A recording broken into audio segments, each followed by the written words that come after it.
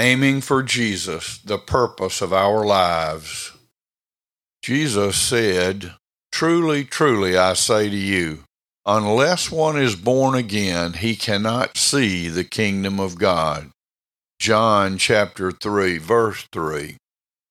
Jesus is speaking with Nicodemus, who came to see him in the night, and he's telling him, one of the leaders of Israel, one of the teachers, you cannot be made right with God. You cannot be reconciled to God. You cannot be in a position to count on having God's presence in this life and seeing God again in eternity unless you've been born again. To see the kingdom of God, you must be born again, not born of the flesh, because flesh gives birth to flesh. But the Spirit gives birth to spirit. The life of the flesh is dead. We're each and all born in a spiritually dead condition. And the only way that we can come to life is to be born again, born of the Spirit. So this is the only way, and we know from many other scriptures that Jesus is the doorway for that new birth. In him we have life, but apart from him we can do nothing.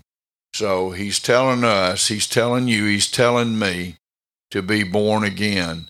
And that is to put our faith in Jesus as to his finished work, that he lived a sinless life, died in my place and yours, and was raised again after he had been crucified and is coming back. And so he has made a way for us, and that way is in Jesus and Jesus alone. Salvation is by grace alone, a gift from God, through faith alone, in Jesus Christ alone. Jesus made clear the way. He said, "I am the way and the truth and the life," John 14:6. If you've never been born again, I pray that today would be the day of new birth. It's not about religion. It's not about where you go to church or if you go to church. It's all about Jesus. He came and lived a life that we could not, and died the death that we deserved in order that we might have life.